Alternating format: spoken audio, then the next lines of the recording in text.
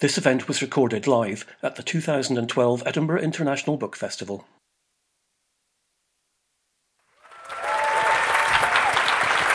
Hello. Hello.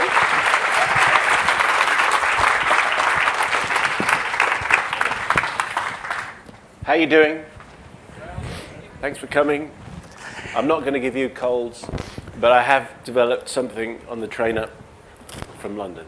Suffering a little bit, unfortunately. Suffering a little bit. So as long as you don't mind if I dab increasingly as we go through the afternoon. Right, well, hello. Welcome along to the Edinburgh International Book Festival here in Charlotte Square Gardens on what's turning into a lovely Saturday afternoon. My name's Keith Gray. I'm a writer and reviewer of teenage fiction, and it's my massive pleasure today to introduce you to the author sitting next to me, Simon Mayo. I'm not really an author. Well, we're going to get to that bit. Okay. We're going to talk about that bit, yeah. Simon, to many of the older people in the audience, actually will be known as one of the UK's best-known broadcasters of television and radio. I can remember Simon's first ever. Yeah, I'm so old. BBC Radio 1 breakfast show back in the midst of the 80s. I was putting on my school uniform at the time. Yeah. Ready to go to school. But it must be said, I've got the breakfast show slot. The breakfast show slot still to this day, one of the most prestigious slots you can have. Yeah. One that's highly thought over and sought after. So to say that I actually left school before Simon left the breakfast show slot says something about his popularity.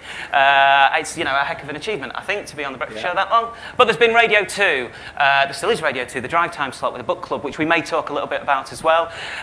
Radio 5 Live with a massively popular film review show with Mark Kermode. And if we're lucky, we might get a chance to say hello to Jason Isaacs later on. You never know.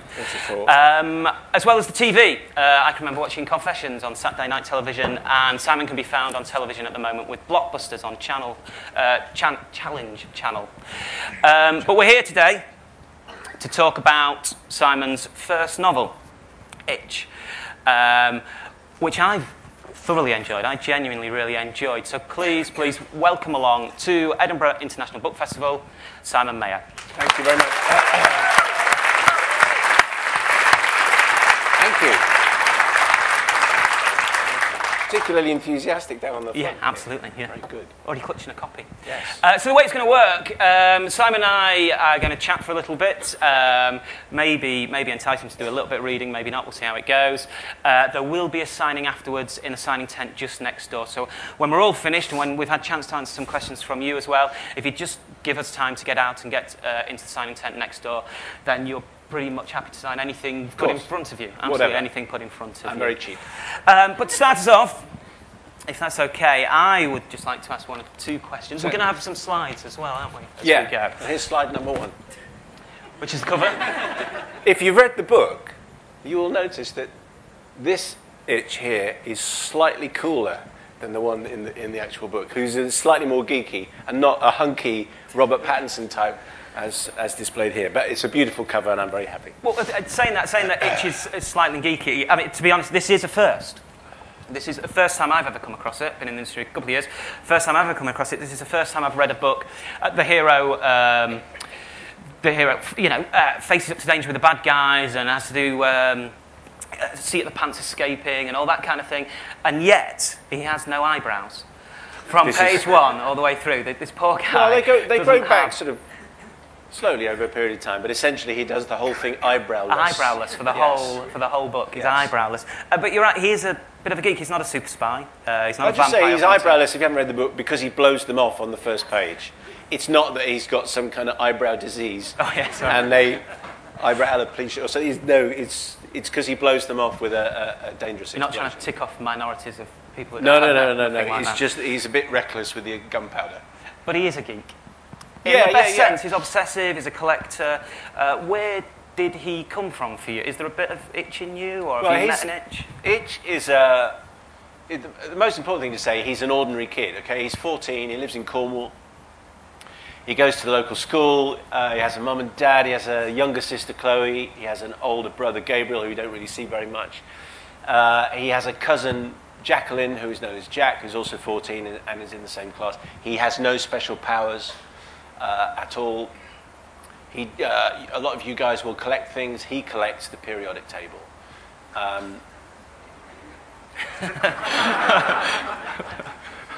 That is the perfect reaction, because that is the reaction which he encounters all the way through the book. You collect what?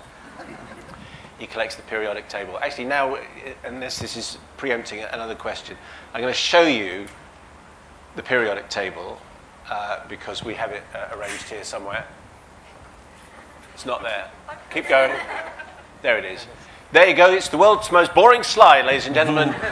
The periodic table, put together by Dmitry Mendeleev, who's the guy in the beard.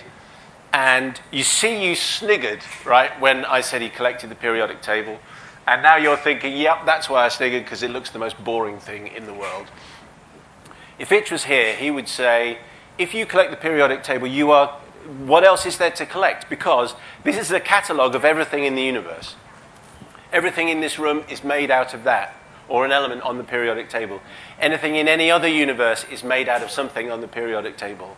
You know, your teachers, your family, your house, this building, the water, everything is made out of the periodic table. Therefore, if you collect the periodic table, you are kind of assembling the ingredients of life. And he finds that really, really exciting. It's just that everybody else finds it really weird and titters the way you tittered just a few moments ago. See? But he finds it particularly exciting. And people who collect the periodic table are called element hunters, which is why it's got Element Hunter on the front, and that's why... Well, you mentioned Element Hunter. Sorry, keep stand up if you wish. But mentioned Element Hunter before. I'd never heard that term, Element Hunter. So these people do exist. How did you discover them? It's a fantastically exciting term for what you might consider a slightly odd hobby. But this is the starting point of the book. A number of different starting points, but one of them was finding out that there are real people called element hunters. And I thought, if I was 14, now I would want to be an element hunter. Who doesn't want to be an element hunter? So as soon as I discovered that, I thought, okay, that's an interesting basis for a book. Plus, my son, who was 10 at the time, was mad about science and came home from school, was mad about science, and I thought I would write him a short story because there wasn't really anything that fulfilled what he wanted. And it was going to be about four sides of A4, and it turned out to be that, so it's quite a few sides of A4. Yeah. And so it was a coming together of all those things, really. And during the writing, did your son help with some research? If you had to do Absolutely quite a bit of not. research? No. When I wrote this, I wrote it with no one knowing what I was doing. They were aware that I was writing, and I was taking an awful lot of time doing it. But I didn't tell them anything at all about it, and my son didn't know that I was writing it because of him. So they didn't see it until it was completely finished. And I don't think asking your son for research is ever a good idea. Okay. And I've just finished the second one. I think I finished it on the train coming up here actually today, and I'm not asking him for research for that either. Okay, there is a sneak preview of the second one at the end of the first Yes, book, right at the end, yeah. So that one's done. Do you know when that's coming? It should be coming out next March, yeah. Oh. So the paperback of this comes out in October, and then the new book comes out, which is called Itch Rocks. Itch Rocks. Yes. Fantastic. Which is actually suggested by a reviewer on a blog somewhere. And then the headline of the blog was Itch Rocks, and I thought, that's quite good. I might have that. So it kind of worked. And the play on words with the music and that, were you listening to music as you was writing? Is it in the background? Yeah, is it in your head? the music is, music for younger attendees here is what I do. I play music a lot for a living on Radio 2, which your parents might listen to, or your grandparents might listen to, and one day you will. And Simon could still be on it. And I'll still be there. Exactly right. That's the way I like to think about it. But there is music. There was a lot of musical influences. It's actually in the book a lot less than I thought it was going to be. But Jack, who is Itch's cousin, there is a song called Cousin Jack by a band called Show of Hands, who come from Devon. And Cousin Jack is a Cornish term used to... It's become the name for a Cornishman abroad, really. And throughout the 18th and 19th centuries, as the Cornish miners lost their jobs, they went abroad and mined, and they were referred to as Cousin Jack. So I wanted to, and it's a fantastic song, and I wanted to put Jack in there, and so that's why Jack is the cousin. Also, there's a fantastic tradition in this country of songs about mining, and I was listening a lot to mining songs, which sounds like a very bizarre sort of backdrop to be having. And there is a section where they go down a mine in this book, and I wanted to go down a Cornish mine, which was difficult to arrange. So instead, I went to the National Mining Museum in Huddersfield, and I went down a mine for the afternoon, which is, I would say, everybody should do. It's the most astonishing thing that anyone could do. And I'm thinking about taking them back underground in future episodes. But yes, there was a lot of music and musical traditions which were playing while I was writing. That's interesting. And sorry, you're talking about, so you wanted to write about a scene underground, so you went underground. There's a lot of research, so obviously there's going to be some scientific research in the book. Yeah. But one of the things I really enjoyed about reading the book, the adventure story set in Cornwall, your love of Cornwall seems to come out of the page as well. You seem to know these places. Yes. And one of my all-time favourite sections of the book, I don't want to give any spoilers away, but our hero Itch is running away through the spoil heaps out of a mine, and the descriptions of the towering spoil heaps is fantastic as he's trying to escape the bad guys. I mean, have you seen that? Have you been to one of those? Have you walked among those spoil heaps? Steffi, can we have the map of Cornwall up? Again, it's a spectacularly boring slide. I've only brought boring slides, actually, and the most boring one is still to come. But I'm sure lots of people have had Cornish holidays, and I, as a kid, had lots of Cornish holidays. And it was only later on. I mean, basically, you see one type of Cornwall when you go on holiday, and that's the surfing side, and that's the beach side, and that's terrific. But there is this extraordinary history in Cornwall of mining, which is why they go underground, which is why the book starts with an earthquake. Everything spills on from the earthquake. It's set, although I don't mention it, it's set in Bude, right in the top of North Cornwall, because that's where we had our holidays. And so I could picture an awful lot of it in my head. But there is another reason for setting it in Cornwall, and that is the geology of Cornwall is unique in Britain. It's still a mystery. We know a lot of the stuff that's under there, and the tin and the copper which has been mined over the years, and arsenic which was mined there as well. There is gold under there. There is uranium as well. But it's so dense, the geologists in Cornwall will still tell you it's a complete mystery.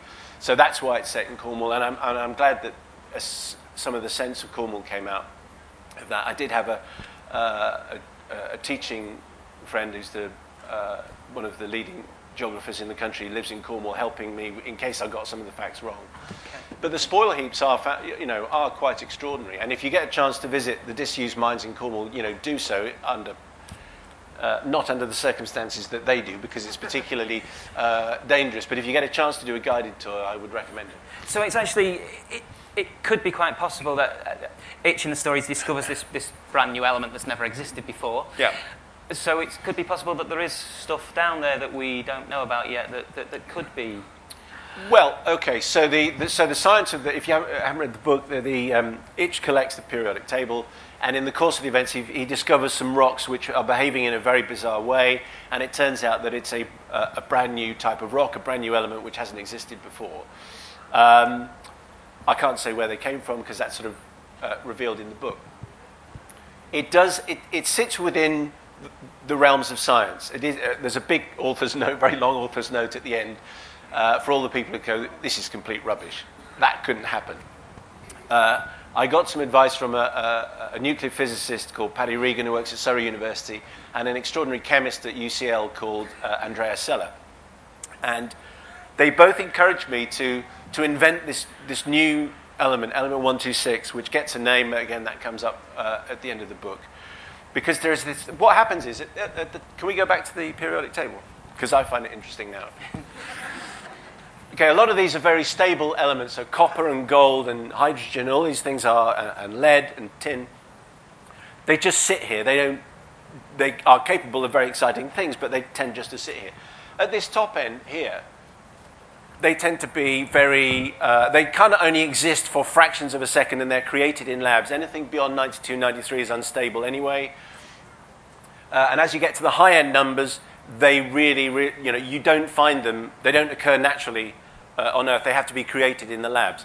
But as you go off the scale, once you go beyond 118, scientists think that when you get to about, if I remember this right, about 122, 123, 124, 125, there is this thing called the island of stability.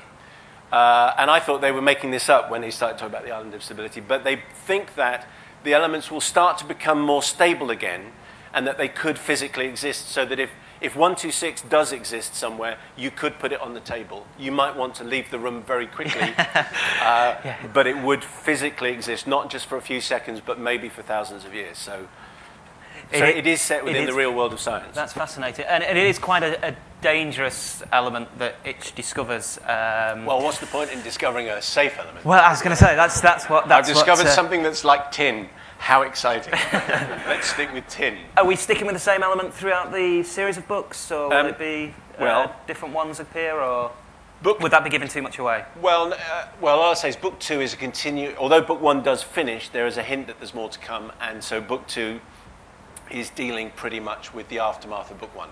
Okay. If that's... Yes, no. Yeah, we don't want to give the ending away. But it's interesting, in your author's note, you say you came to science quite late. Yes.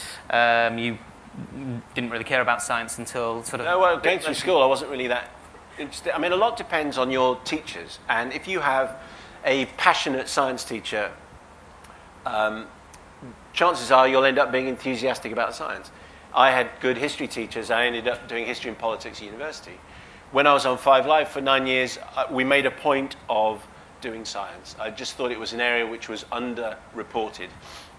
Because with the best will in the world, the leading scientists are usually given a couple of minutes maximum on the radio or television to discuss and talk about really, really complex issues.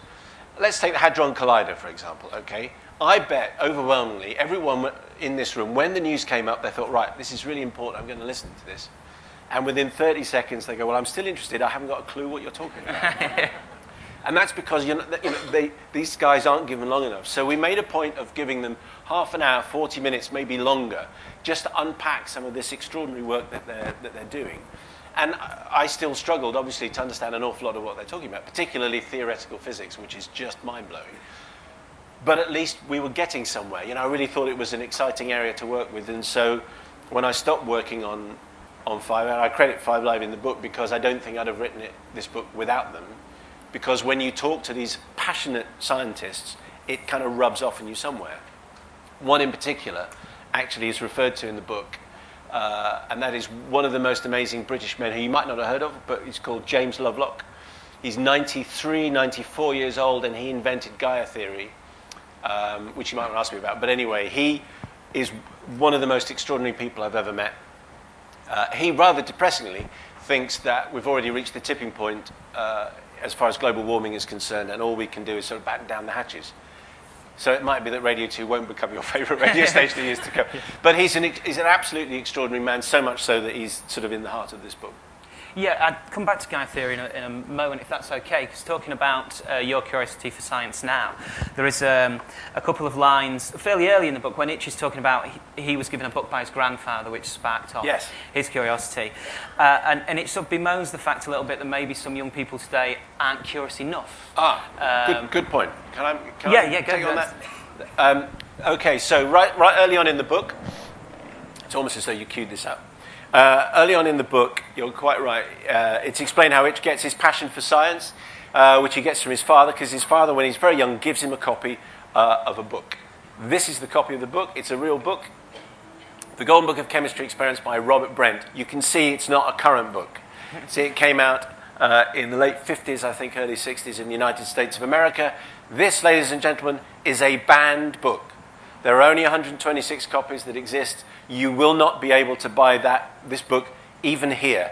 Or if you find one as a second-hand book, snap it up. You can get it online.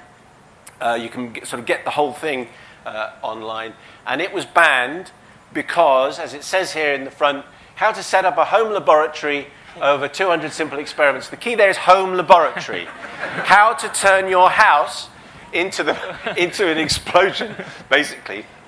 And the science in it is all perfectly valid. It's just that it's fantastically dangerous. So There's a section in the book where Itch is given this book, and he gets this passion for science from that. And the reason why that's there is that there is a guy who I want to tell you about called David Hahn. That's him. In about 1991, 1992, David Hahn, who's American, got referred to as the radioactive Boy Scout for a very good reason. So this is before the internet. He was a little bit like Itch. He's a little bit geeky, into science, ignored a bit by his parents. He was banished from the house to the shed at the end of the garden. And he essentially built one of those in one of these. Okay. He built almost got to a nuclear breeder reactor in his parents' shed. And the police or the authorities shut it down just before they think it was going to go live. And I read about, and this guy, David Hahn, was given a copy of that book when he was 14. See? So I thought, imagine if in real life this happened, that just by giving this book and getting a passion and getting in, and he was an element hunter, you could build a nuclear reactor just by getting bits and pieces and assembling them and putting them in the shed. Imagine what you could do with a story. However, just final word of caution, kids. If you ignore safety instructions the way David Hahn did and the way Itch does, although I'll rein him in a bit. Here's a picture of David Hahn a few years later. Okay, so it does affect you if you don't follow the instructions. That's why they're there. And if you find a copy of that book by Robert Brennan, give it to your parents, because they'll put it in trust for you, because you don't end up looking like that. Anyway, so move it on to a different slide there, Steffi. We don't want to look at David Hahn for too much.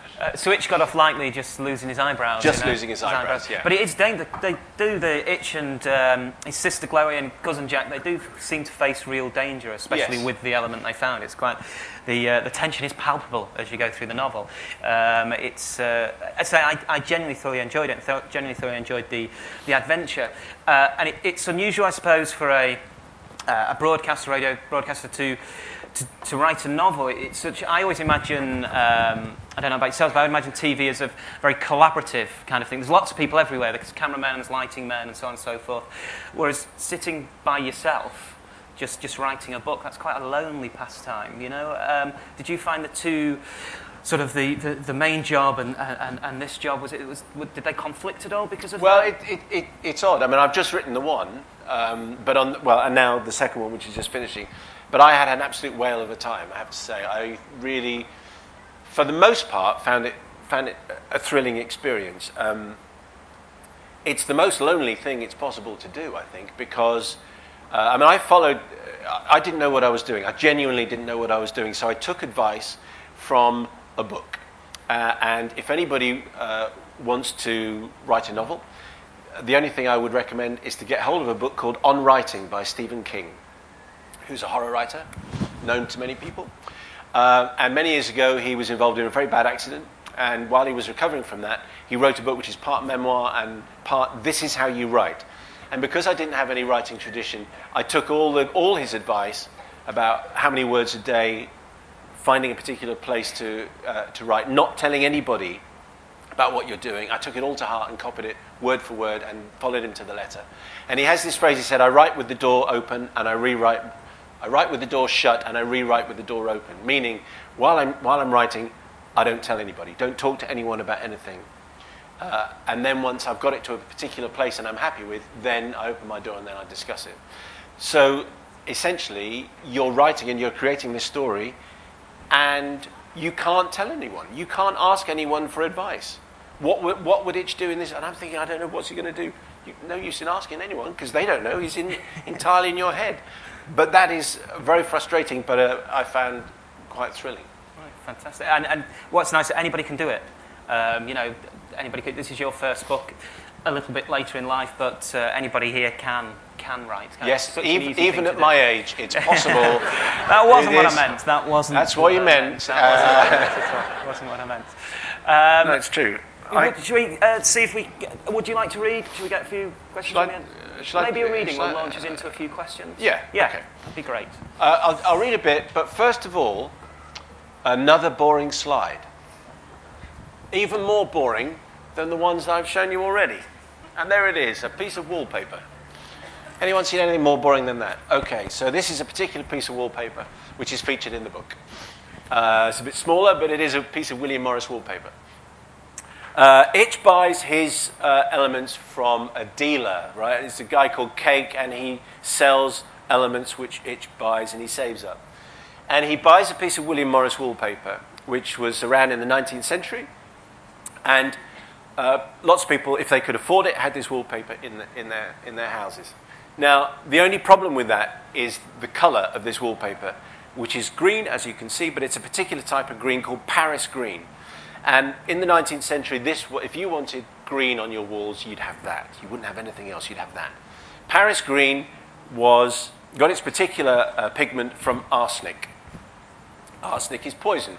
That's how you would normally associate arsenic. It's very dangerous and it does kill people, as indeed did the William Morris wallpaper. Because what happens is, when it gets damp, as houses do, particularly as they did in the 19th century,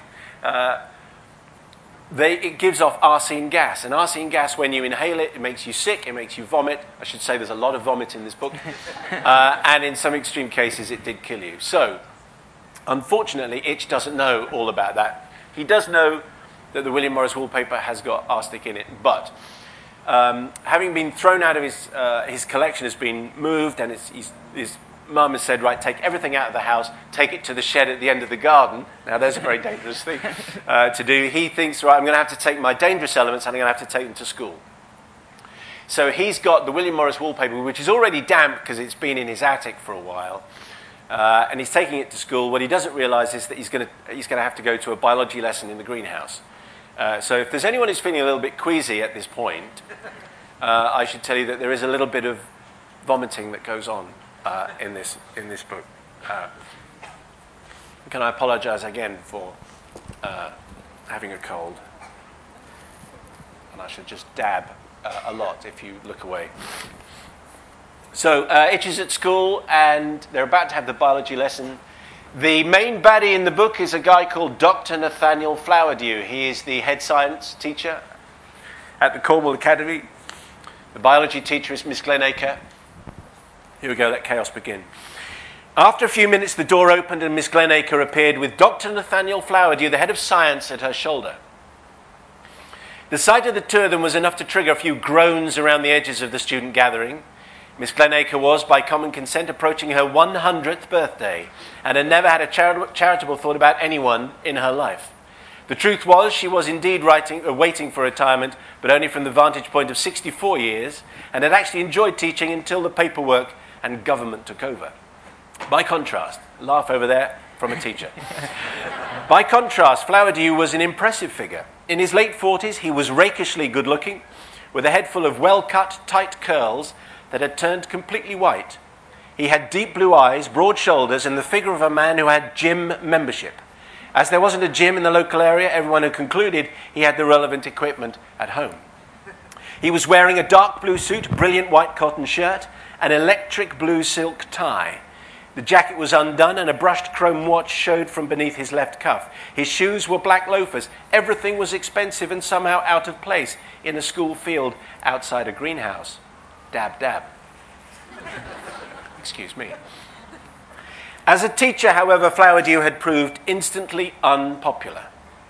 Always seemingly in a sour mood, he gave everyone the impression that the academy was somehow beneath him. It was also clear that the rest of the staff didn't rate him. His reputation, so everyone said, was as a brilliant chemist. The staff and pupils of the academy were waiting for the evidence. He addressed the students, his voice crisp and educated.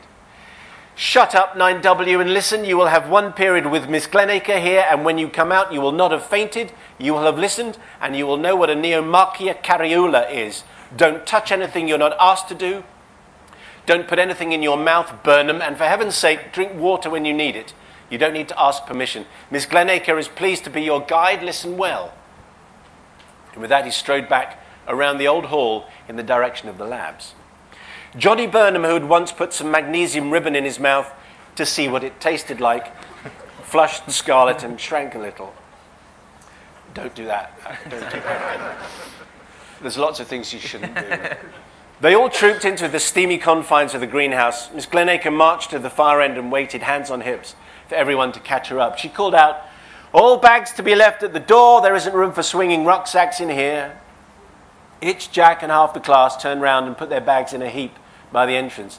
Itch wondered whether it was wise to leave his rucksack unattended, but he didn't have the choice. He left it on top of the pile where he could see it. They trooped back past the bananas, tomatoes, cacti, and other unrecognizable plants to where the glowing Miss Glenacre was waiting to start the lesson. "Why are we here?" she said. Silence. "Anyone, why are we here?" "An accident of evolution," chanced the very brave Ian Steele, standing near some peculiar dangly pink plants. Itch and a few others smiled. Miss Glenacre scowled. "Idiot boy, Steele. Not why are we on Earth, as you well know. Why are we in the greenhouse?" "Because it cost a fortune," tried Bruno Paul, smiling and nudging James Potts, who was standing next to him. "If the point you're making is that we're very lucky to have such a splendid resource, you're quite correct, but that is not the answer. Anyone." Itch knew the answer, but kept his head down. "No one at all," sighed Miss Glenacre. "We are studying," and she said this next word very slowly, as if to 5-year-olds, "photosynthesis, turning carbon dioxide into sugar and oxygen using light." She tutted and, motioning for the group to follow her, turned and started her tour of the plants. They'd only been in the greenhouse about 15 minutes, but the temperature was 35 degrees Celsius. Glenacre's words were punctuated by the sound of water bottles being squished and emptied by the students of Year 9. It was after about 30 minutes, just as Miss Glenacre was trying to pull down the top of a giant spiky green and yellow plant, that the first student vomited. It was Johnny Burnham, and it was spectacular. He had been swaying and staggering for a few moments. Then, with one hand over his mouth and the other pushing his classmates out of the way, he brought up his breakfast all over a plant labelled Eucomis polivansi. He knelt down on the floor, his hands gripping the sides of a large pot, his head deep in the foliage. It was clear he hadn't finished. Then 2 girls fainted. Natalie Hussein and Debbie Price had turned horribly pale and collapsed on top of each other. There were screams from some of the other girls, and before Miss Glenacre had reached the door to allow some fresh air in, 4 more students had been sick. The stink of vomit filled the greenhouse within seconds. "Everybody out!" yelled the teacher. "Tom, go and get Dr. Flowerdew."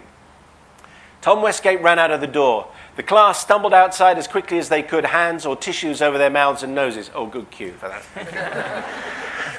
Glenacre propped up Johnny Burnham and called for Itch and Jack to help Natalie and Debbie. Itch picked up Natalie by the shoulders, got her into the sitting position. She groaned, opened her eyes, and was sick over Itch's trousers. "Nice shot, Nats," called a fleeing Darcy Campbell. "I'm feeling a bit bad myself, miss," said Itch, looking down at the dampness on his legs. "Same," said Jack, who'd been struggling to help Debbie Price to her feet. Itch swiftly lowered Natalie back down and ran for the door. He almost made it too. He got as far as the pile of bags and was sick there instead. He stumbled outside and slumped down on the grass. He closed his eyes. Everything was spinning. He could tell without looking that a good proportion of Miss Glenacre's biology class were now in the process of being violently ill. That's the kind of tone for the rest of the book. Brilliant.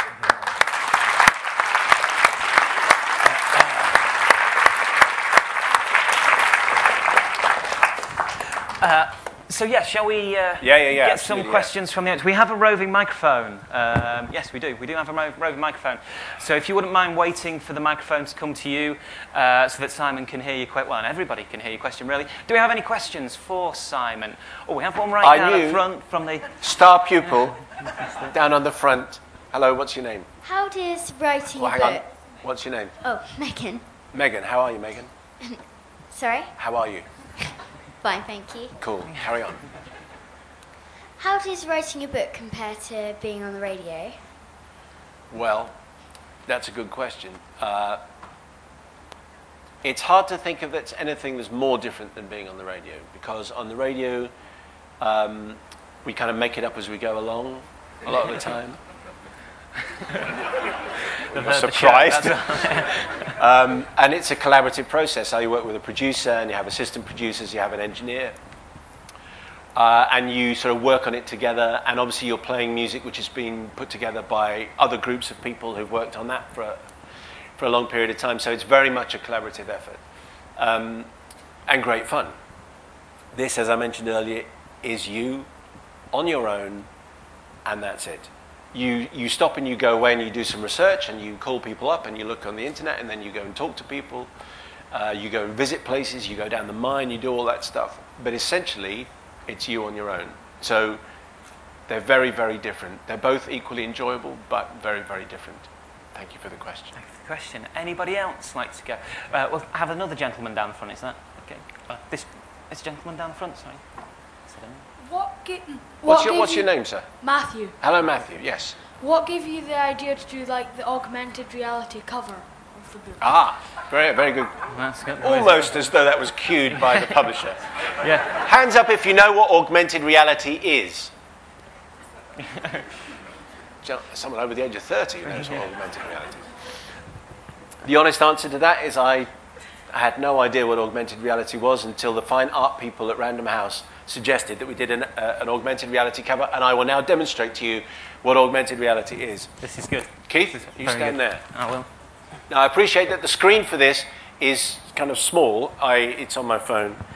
But this is the way you have to do it. Okay, so hopefully enough people will be able to see it. Okay, if I go down. Now, you won't be able to hear it, but it does do sound effects. But here we go. Hang on, it started halfway through. I'm playing you the trailer. Here we go.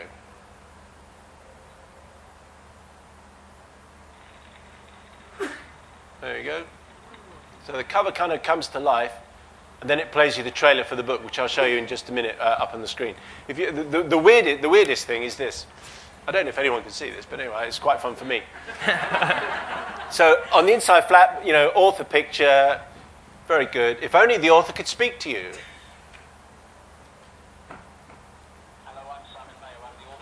There you go, and it all comes to life. And it's all really quite... I was going to... Oh, you want to mic that? Well, if you could hear it, that was all. So it's all embedded. Don't ask me how it works, but half of it is embedded there and half of it is embedded in the book. And what's really fun is, as I said, it's my first book, but all the other authors at Random House who've written lots and lots of books, they've seen this and they've thought, that's interesting. I think I might have that on my next book. So they've created a bit of a problem. But that's what augmented reality is, and I didn't have a thought about it, but the people at the publishers did, which is why you have publishers. Do you like it? Do you like the augmented reality? It's good, isn't it? It's very cool. Very cool. Somebody else would like to ask you... Oh, we've got a little lady on the front row. Would you like to make it into a film? Would I like to make it into a film? What's your name, by the way? Annie. Hello, Annie. Would I like to make it into a film? I wouldn't say no if they asked. When I was writing it, if I'm perfectly honest, you're not supposed to say this, but when I was writing it, I kind of cast it, or I've already cast it, So that if somebody wants to turn it into a film, I've already worked out who the actors are as well. And I think it would make quite a good film. How old are you? 7. Well, by the time we get to make it, so Chloe in the book is 11, but I reckon you could pass it in a couple of years. So, any 14-year-olds here? Okay, well, you'll be too old. So, any 12-year-olds here? There you go. So, in a couple of years, it could. In fact, stand up. Yeah, you kind of. Can you cover your eyebrows? Can you? Torch his eyebrows off. Yeah. Anyway, that's very good. So, it would be very nice, obviously. But these things are decided elsewhere by other people. But it would be nice, yes. It would be nice. Okay. Did we have a question from the gentleman in the grey top with a red pipe in? Just a little bit further up. If you could put your hand up till the mic gets to you, that'd be great. Thank you.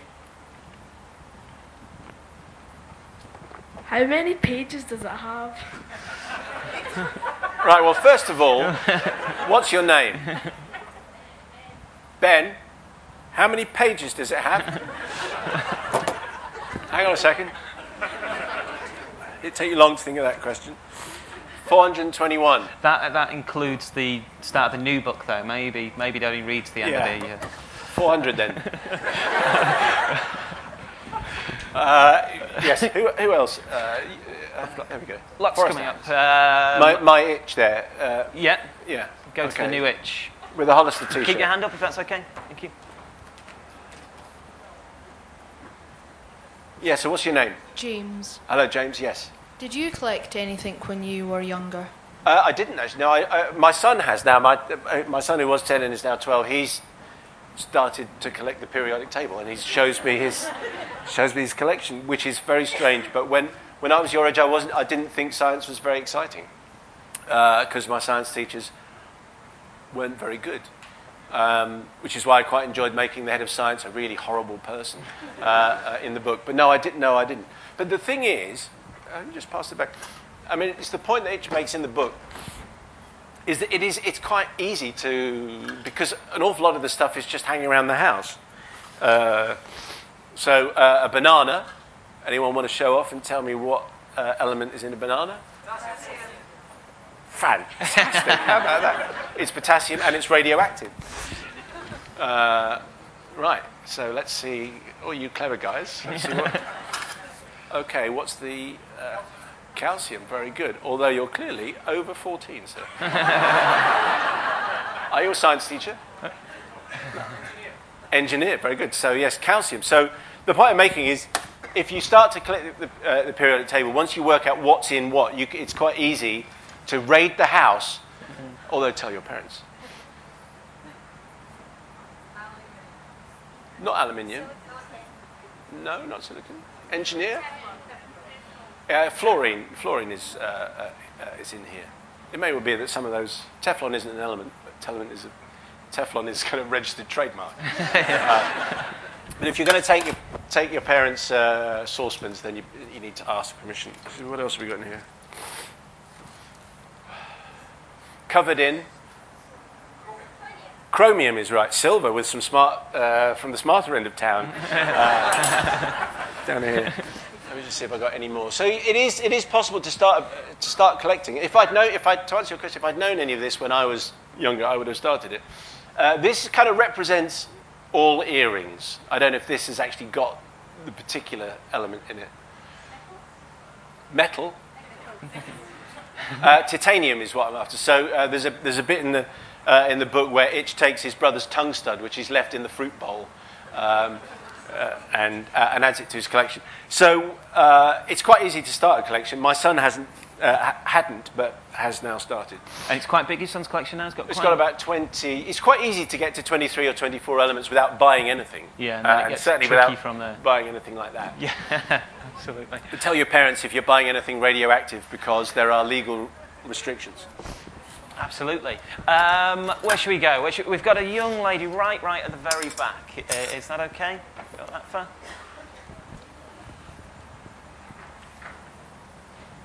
Hello, what's your name? Leah, Hello, Leah. What's your question? does your son like the book? Does my son like the book? Very fortunately, he does.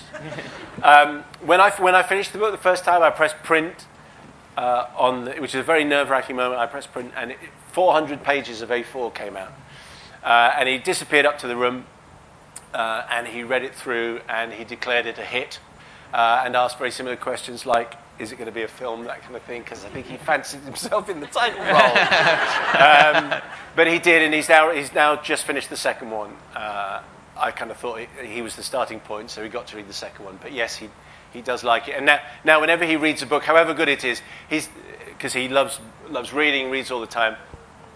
So if he's just finished a latest huge blockbuster, if he's read The Hunger Games or whatever it is, I'll say, how was he? He says, yeah, it's great. Pause. Not as good as Itch, though. Even if he doesn't believe that, he knows that it's very good for his sweet collection that he says that. So are you a little bit of a cool dad? I've heard recently that they're trying to ban you from Facebook, your children, I think. Oh, well, no, parents shouldn't do Facebook. I mean, my show does Facebook, but wrinkly Facebook would be fine. But Facebook, do kids want their parents looking at the photographs of them at parties? The answer is no. So I am officially not allowed to do Facebook. Officially banned from Facebook? No. And also, obviously, most of the children here are not allowed to do Facebook because you have to be 13 or 14. Even if you do. Sorry, and somebody else. It's great, we've got somebody else. This girl down the front has been very keen. And yes, what's your name? Lara. Hello, Lara, yes. Did you do any of the experiments that were in the book? Well, Did I do any of the experiments in the book is the question. Should we show one of the experiments that I didn't do? Do the sodium one. Now, here's an experiment that I would like to have done. This is the answer to the question. Here's something I would have liked to have done. You don't have to pass health and safety if you're going to do this.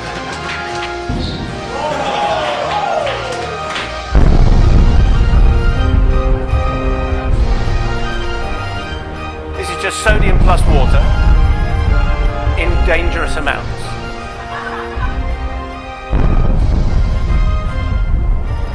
Okay, well, you get the idea. So the book ends with sodium plus water. It may well be at school you've seen sodium, which has to be kept under oil because it reacts so much with the air and with water. But when you drop a large amount in, which is what science teachers want to do all the time, that's the kind of thing that happens. To answer your question, I didn't do there aren't that many experiments that are in the book, although in the next book it's very, very dangerous. But I didn't need to do them and recreate them because the amount of sodium that we use in the book is so extraordinary, and the watery confines where he uses it is also not really repeatable. I'll just show you the phosphorus. So if you don't have a big black bin, you still shouldn't use your toilet at home for that one? Absolutely, absolutely. You do these at school or with science teachers or whatever. So this is far more sedate. I should have built up to the sodium one. But here's another experiment that I didn't do for the book. But when he blows his eyebrows off, is it just going to be a close-up of that? Anyway, I don't know. You might not see anything. When he blows his eyebrows off, right at the beginning of the book, it just mixed together. Here he goes. Some phosphorus and some sulfur and some gunpowder from a lifeboat flare. And he's got them in a bowl and he's mixing them up with a screwdriver. Hey, guess what happens? Explosion.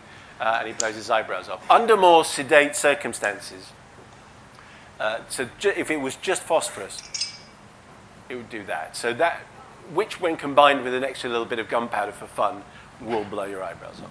So that's the kind of thing I didn't do at home. These are all experiments that I didn't do because it would be extremely...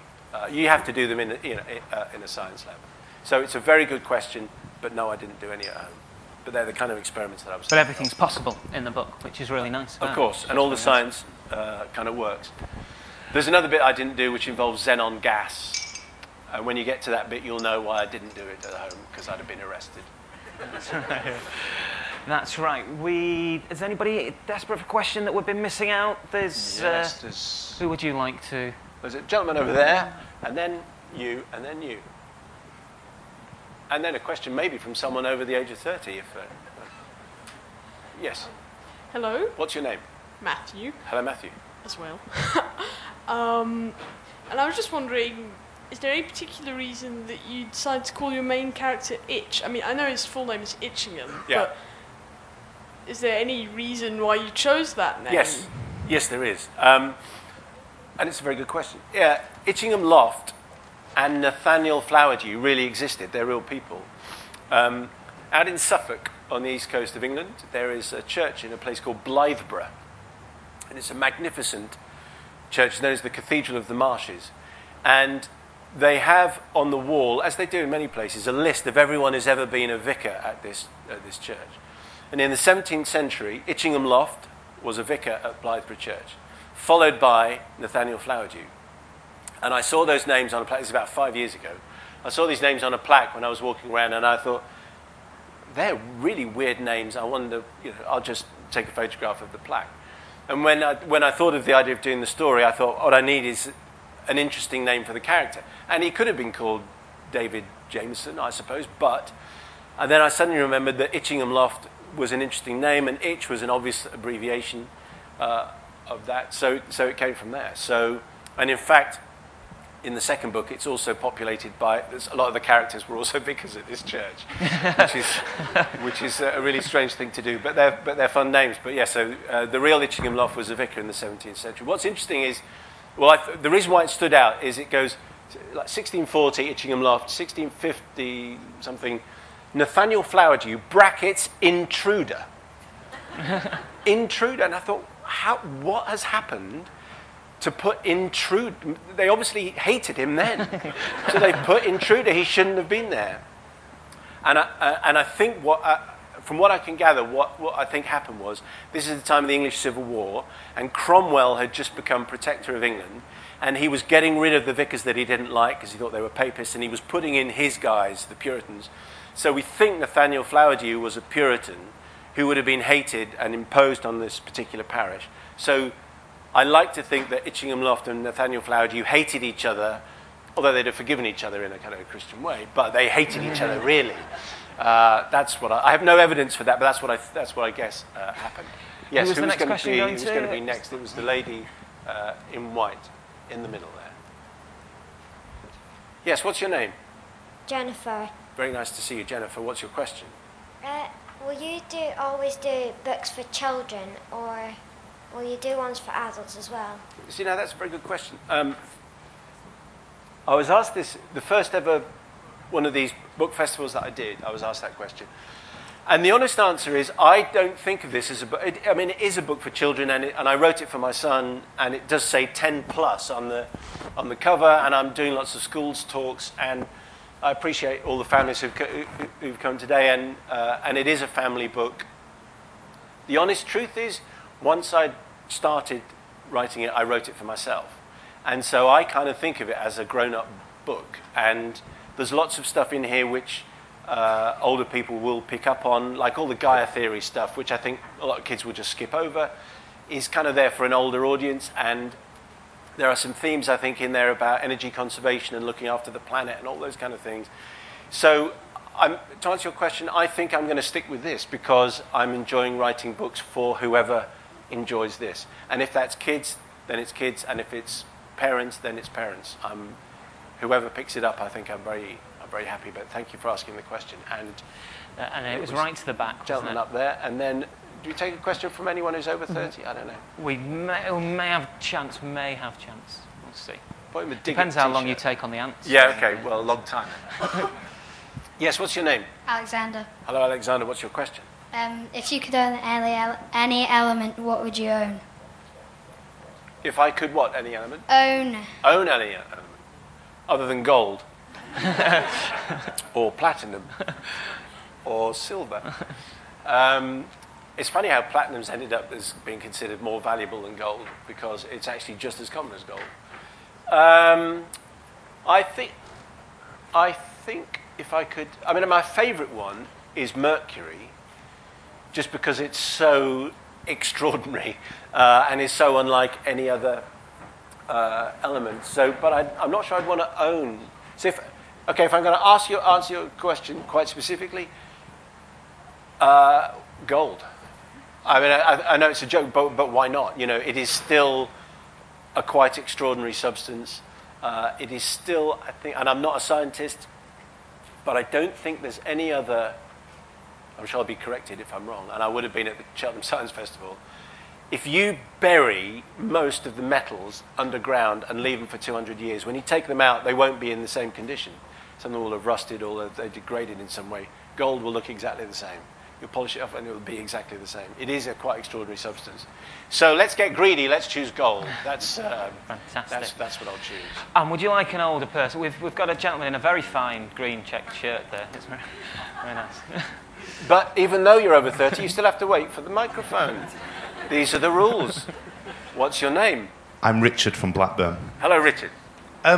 You switched from Radio 5 to Radio 2. Yeah. Do you miss the opportunity to do the 30, 40-minute, dense, long, detailed interviews that you could do on Radio 5? Well, sometimes, yes. Sometimes. I mean, they were my favourite bits of the programme. And it goes back to the point I was making about the scientists, is that if you have James Lovelock or if you have a theoretical physicist on for 5 minutes, there's no point. There's genuinely no point because they can't get anything over.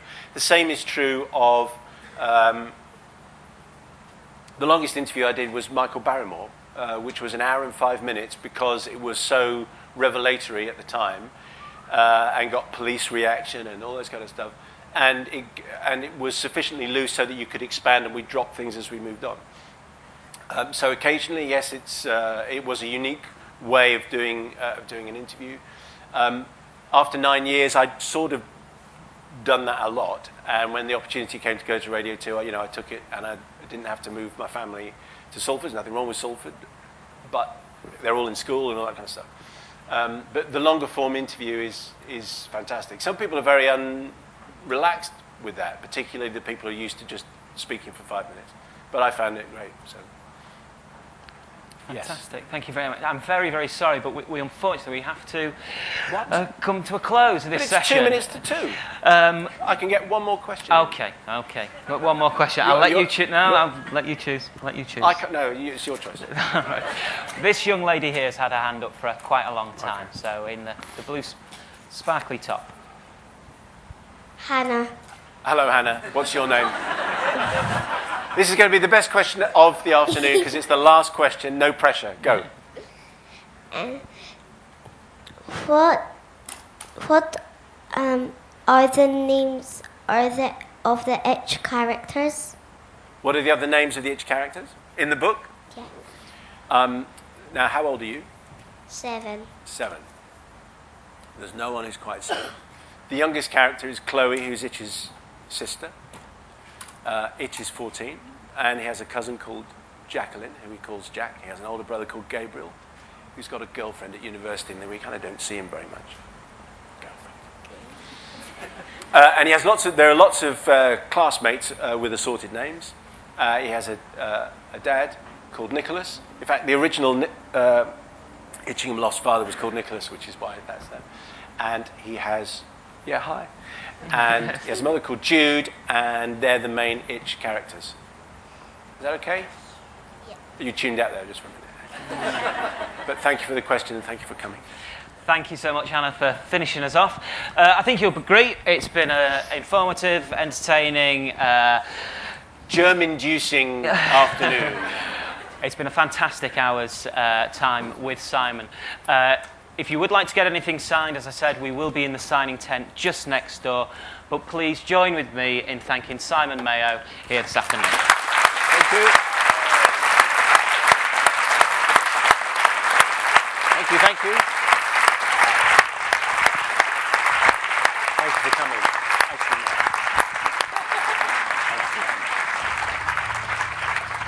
Thank you very much. Thank you. More podcasts, videos, and live recordings of author events can be found at www.edbookfest.co.uk.